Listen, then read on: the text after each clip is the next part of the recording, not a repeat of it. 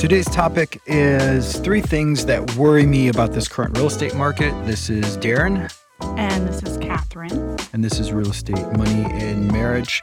Catherine, these are 3 things, but there's a bonus one at the end. So really 4 things that worry me about this real estate market. And I want your take on it, your reaction to my stuff.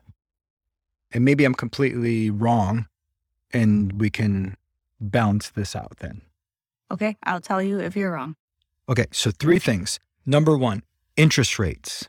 The interest rates concern me in that I see a lot of real estate agents telling people to buy, and then when interest rates go down, refi. So you're not specifically concerned with the rate. You're concerned that people are buying homes at today's rates expecting they can get a lower one. They can refinance soon and get back into the 3s. Is that what you're saying? 2 things that concern me. One, that they think, I guess for both sides, that someone's going to buy and then expect rates to go down. So they're going to be really tight, expecting like, oh, I'll be tight for 6 months to 9 months and then rates will go down and I'll refi and that will loosen things up for me. The second one is still that someone's going to wait to buy because they expect rates to go down. Right. Same kind of thing. The overall expectation that rates will be, quote, back to normal. And they're assuming normal is a 4% interest rate when we know historically that's way below normal. Right. So here I am looking at a chart. This is 30-year fixed mortgages since 1971. Okay. If you look at this chart, I think I've read that interest rates since were tracking this since 1971, all the way to 2008 or so, rates were never, ever, ever below 5.7%. Yeah, I remember buying my first home in 2009 and I got a 5% interest rate and people just thought that was incredible. 5% was historically low.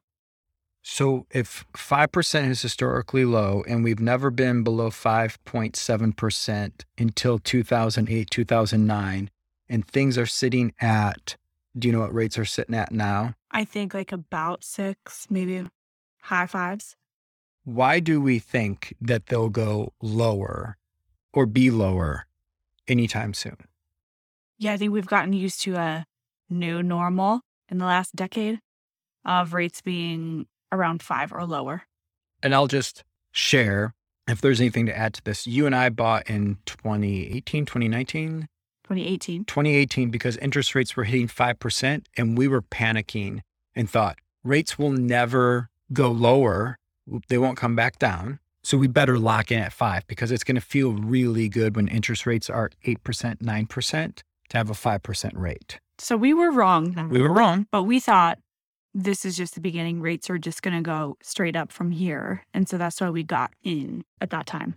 Right. So we could totally be wrong that interest rates are going to sit at 2.5% and 3% forever. I don't know how an economy functions at that.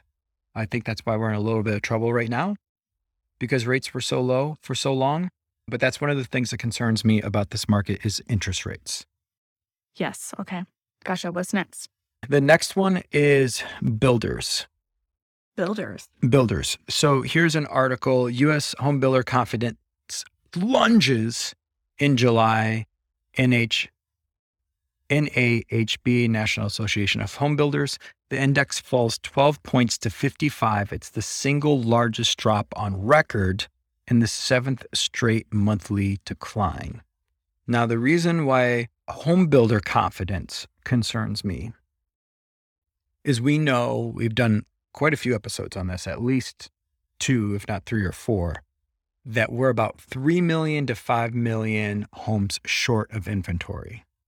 Yeah, pretty much all of these episodes have been about how there's a housing shortage. Right. So if home builders are not feeling good about the economy, about the market of home buyers coming into the market, they're going to slow down the building. which only adds to the problem. That doesn't solve the problem of being 3 million to 5 million homes short. Right. Even if we feel like the market is softer right now, which it is, we still need homes. So I think a bunch of home buyers have turned into home renters. And when they decide they're ready to buy again, the inventory will be a problem again, and an even bigger problem if the builders are taking a break. Right. And I think they've turned into home sharers. They're home renters and home sharers. So moving back in with parents, or parents moving in with their kids, or two families moving in together, or whatever, because owning is expensive and renting is expensive. But that doesn't get rid of the shortage problem. Just because you're living with someone else, there's still a reality there's not enough inventory. And if builders don't feel good about building, that people aren't going to buy, or they're not going to get the price that they need, and they stop building, we're kicking the can down the road. Yeah, the market feels more balanced, but I think that's because people are doing what they have to do right now to survive and to pay their bills, and maybe they're saving up so that they're in a better position to buy in the near future. And so once, I think probably in just a few short months, these renters and these home sharers, whatever you want to call them, these people who are taking breaks from their home search will be back at it, and we'll be feeling the shortage again. All right. So the third thing that worries me about the current real estate market is, now this is for home buyers buying single family homes or a condo, right? So what concerns me is that investors are going to ramp it up and jump in and start gobbling up some of this stuff, because there are, quote unquote, some deals to be had. There's less competition. You can start to negotiate a little bit. There's some stock market problems where if you don't like what your money's doing there, you pull that out and you get into real estate. We know that rents are up crazy amounts. So investors are looking at this going, I'm going to get cash flow. There's a shortage of inventory. Maybe appreciation is a little bit negative or stalls out right now, but in 2 years, 3 years, 4 years, it's going to skyrocket again. So investors are going to get in and gobble up all the inventory, while the buyers, would-be buyers that are now renting and sharing, are sitting on the sidelines. That concerns me. Well, and especially if these investors are cash buyers or high down payment buyers, the high interest rates don't affect them very much at all, if at all. So that's a concern. And then the fourth one, my bonus one, is we go into inflation and mortgage-backed securities. I don't want to get too much into what that is, but that's basically the Fed. The government has bought over the last few years over $1 trillion of mortgages. So what happens is a bank loans you the money to buy a home, and then the federal government would come in and buy that mortgage from the bank. That's where underwriting comes in, right? Like, you have to qualify for this, this, and this. The federal government was kind of setting those standards and saying, we want this. If we're going to buy the mortgage from you, we want it to look like this. If we're going to back the mortgage. The Fed has gotten out of that. And that's one of the reasons why we see interest rates, mortgage interest rates going up, because now the bank is like, maybe I don't have anyone to sell this to, so I have to hold on to it. I want to make sure that the risk is worth the reward. So we're going to raise interest rates and closing costs, et cetera, on this. I think at a certain point, some of the banks are going to go, we're just not going to loan. We're not going to give mortgages to, and we're going to make underwriting really, really difficult now if we have to hold on to this mortgage. Okay, so you're saying that's a concern you have for buyers, that it'll just get harder to qualify. Yes. Yeah, so maybe you get a higher interest rate. You need more down payment. Yeah. They want to see a bunch of paperwork from you. Lower debt to income ratio. They want to see your high school diploma. Yeah. They want to see your high school transcript. Yeah, they want your firstborn. Yeah. Yeah. And so you're sitting there going, oh, well, I qualified for the mortgage, but I don't feel like pulling the trigger. So I'm just going to sit on the sidelines for now. And you try to get back in 12 months, 18 months, 2 years from now. And all of a sudden the banks are like, whoa, no. We need a 680 credit score minimum. We want 5% down minimum. like, who knows what their underwriting is going to have if the Fed has jumped off the mortgage-backed securities. Yes, they don't have as much money to loan. It's riskier for them to loan it. Right. It's like all of a sudden not a buyer's market or a seller's market, but it's a lender's market or something. Like they're in demand. So buyers, you have to bend over backwards to get that money. Right. It's not as easy to get. They might feel better with the investors. Yeah. Hey, investor, you want to put 20% down, 25% down, 30%? Sure, you've got skin in the game. Here's some money. Yep. We trust what you've been doing. We know you have these properties. We know you have this equity. If something happens, we know that you're going to be good for it versus the first-time home buyer with very little down payment and no experience. Yeah, and that's an example of the rich getting richer.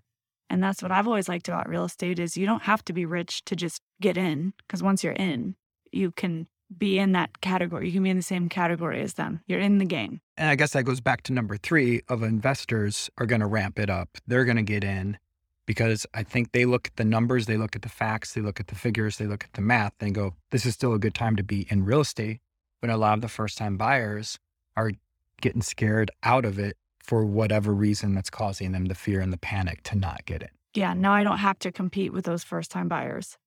Right. So those are my 3 to 4 things that really concern me about this real estate market. Any last ideas or takeaways that you want to share?